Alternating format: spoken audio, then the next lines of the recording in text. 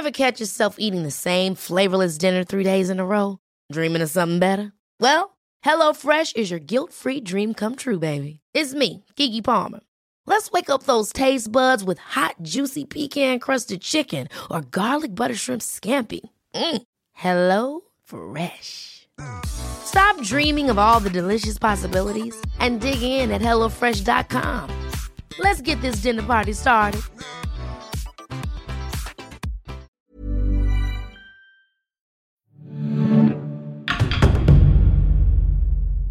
A jewel in the desert. A round city full of merchants, rulers, and scholars. The great minds of the Abbasid Empire. This is Figures of Baghdad.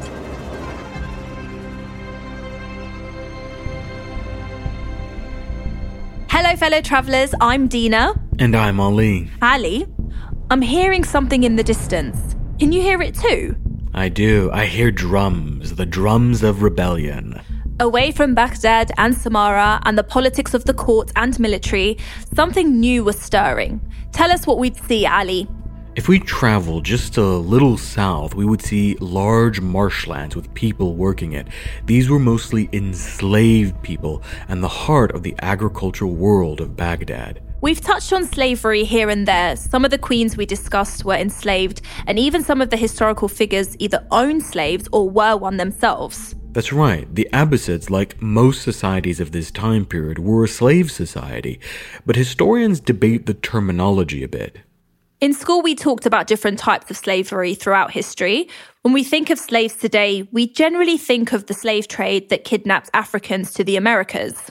Right, we think of the transatlantic slave trade, which was especially brutal. Slavery in the Abbasid world was complicated. The enslaved were part of the society and had certain rights. They were even paid. We saw how some of them could become kingmakers, viziers, own land, and some even owned slaves themselves.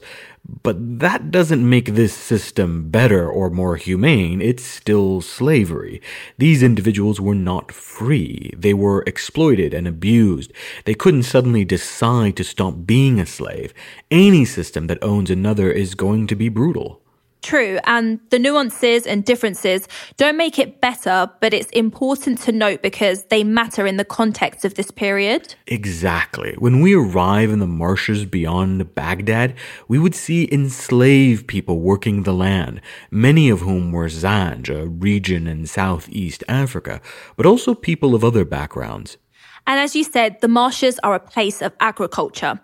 I would imagine with the connection to the Tigris and the Euphrates, it was prime real estate for farming.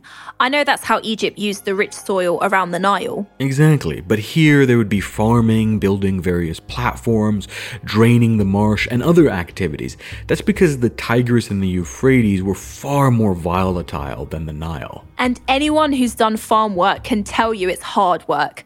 Add to that this is forced labour by people who are not free, and these are not ideal conditions. They are extremely hard conditions, Dina, and it would be those exact conditions that plant the seeds of rebellion. For you see, if you look closely among the marshlands, you will see a man preaching to the Zanj. When you say preaching, do you mean like religiously? Yeah, like a messiah. This is Ali ibn Muhammad, a man of mysterious background who had been rabble-rousing against the Abbasids around their empire for a while. Now here in the marshes, he's found his audience. And the conditions would be just right for this. The anarchy in Samarra and the civil war would have weakened the Abbasids. We already discussed how a lot of outlying territories in the empire became increasingly autonomous and basically difficult to manage. It was the perfect conditions, Dina. Ali ibn Muhammad would also invoke religion to support his cause. He reminded the Zanj that by religious law, they had the right to good nutrition and safety in their bodies. Abusing the body of a person was forbidden by law, but the Zanj, they had faced abuse. And as we've mentioned before, culturally, things like slapping someone's face is considered an extreme taboo. Right, and the conditions of the Zanj were even more deplorable. Not only were they an enslaved people, but they didn't even have the same rights that other enslaved people did, like, say, in the capital, while others, like the Mamluk soldiers, which we've discussed, could get wealthy or powerful. The Zanj dealt with back-breaking work, poor working conditions, and poor food. So Ali ibn Muhammad's message was perfect for the conditions. The Abbasids had mistreated the Zanj even by their own rules. And he was a charismatic figure, a firebrand who really tapped into these powerful themes. And like all good messianic figures, he had a very clear message. I mean, given the chaos of this time period, even I'd buy into that message after a war between two brothers, the anarchy in Samarra, and a civil war. He got the timing right for sure, Dina. His message was also effective, though. God is great, God is great, there is no God but God, there is no judgment except by God. God is great is a famous Muslim call and prayer. It's said on so many different occasions, from moments of joy to fear and even righteousness. And in this particular formation, it actually goes back to the Kharijites, a deeply controversial movement that sparks a lot of anxiety for Muslims. They were a puritanical group that led to the first civil wars in Muslim history. But they were eventually defeated. I remember that they caused a lot of chaos among the first caliphs. Good memory, Dina. Their civil wars led to the death of 2 different caliphs at least, but their message was extremely attractive. They were radically egalitarian. They rejected the idea of dynasties completely. They believed that anyone, so long as they are righteous, they could be caliph. And of course, all were equal before God, and God was judge. That is a powerful message, and the Kharijites are willing to fight for it. They spread a lot of chaos and dissension and violence with those early civil wars. Their message might have been attractive, but their methods were pretty extreme. They were an openly violent movement. So Ali ibn Muhammad is making it very clear what his intentions are. He is demanding freedom for the Zanj, and he's willing to go to war for it. With his slogan, he's connecting himself to the Kharijites of old, right? True, by invoking the Kharijites, he's declaring war.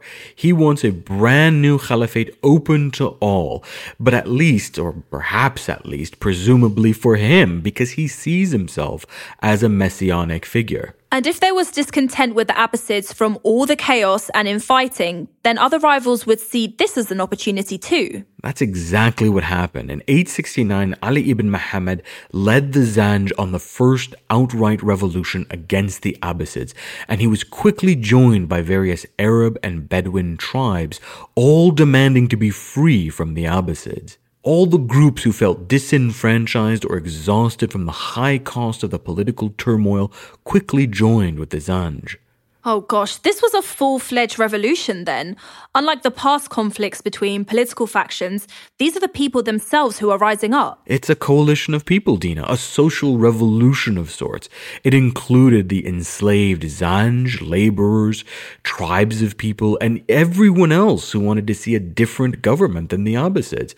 While the Zanj initially referred to a place in Africa, in this moment, in this time, it likely refers to the coalition of rebels from a variety of backgrounds. They may not have all had the same goals, but they share one thing. They want the Abbasids gone. And that was a powerful incentive to band together. The Zanj rebellion would last for 15 years and be one of the most ferocious wars the Abbasids fought. His initial attacks gained him a lot of support. He would target slave caravans and slave owners, capturing them and then rebuking them publicly in front of the enslaved. According to the historian Al-Tabari and related in an article by El-Naim, he says to them, "I want to kill you all for the way you have treated these slaves in a way that Allah has forbidden." Wow, that must have been such a sight. Exactly. I mean, he got the right message, and it's really the right time for this movement.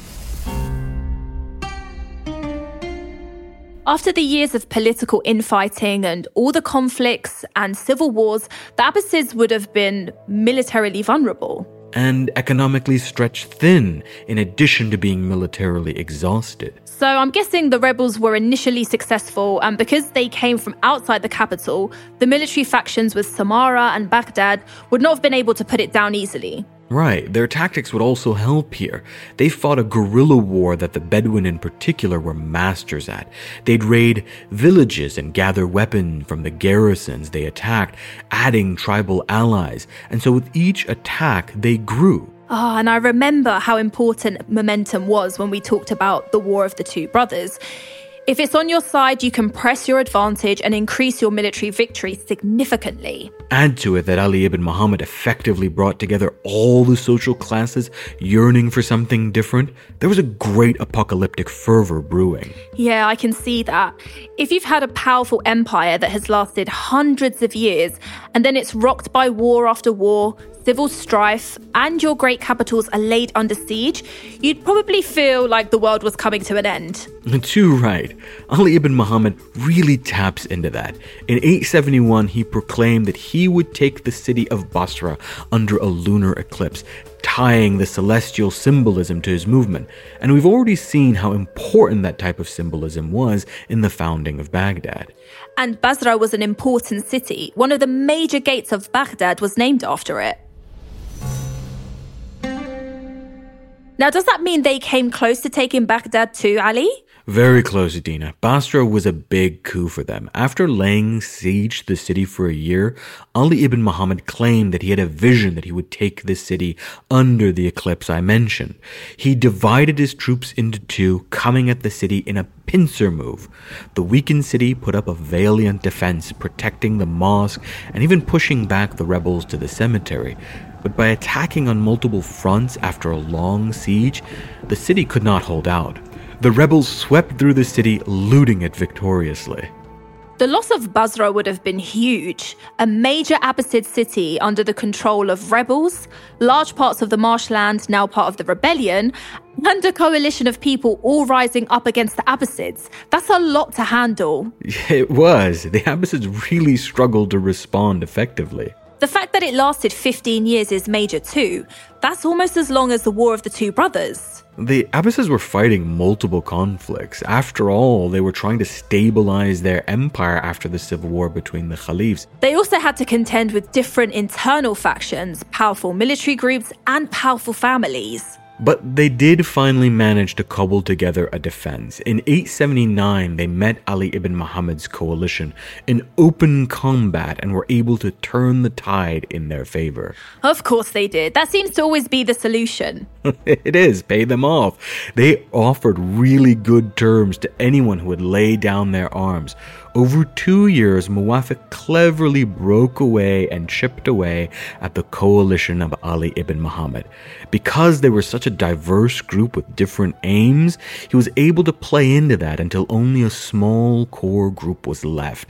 And then he was able to take their base and end Ali ibn Muhammad for good.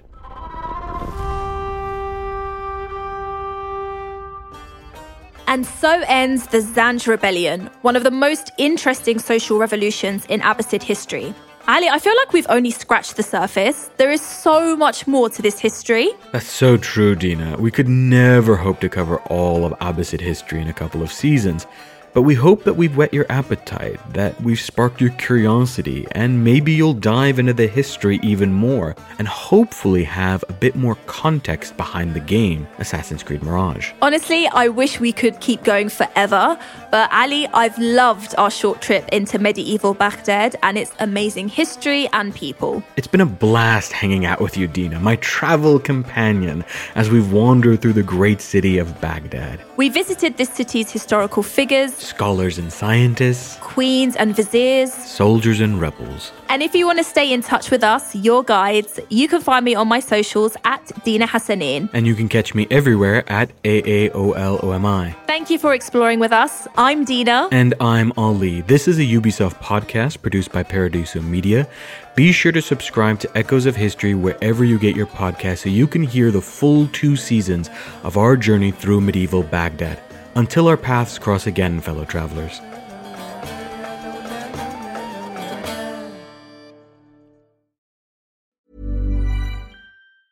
Ever catch yourself eating the same flavorless dinner 3 days in a row? Dreaming of something better? Well, HelloFresh is your guilt-free dream come true, baby. It's me, Keke Palmer. Let's wake up those taste buds with hot, juicy pecan-crusted chicken or garlic butter shrimp scampi. Hello Fresh. Stop dreaming of all the delicious possibilities and dig in at HelloFresh.com. Let's get this dinner party started.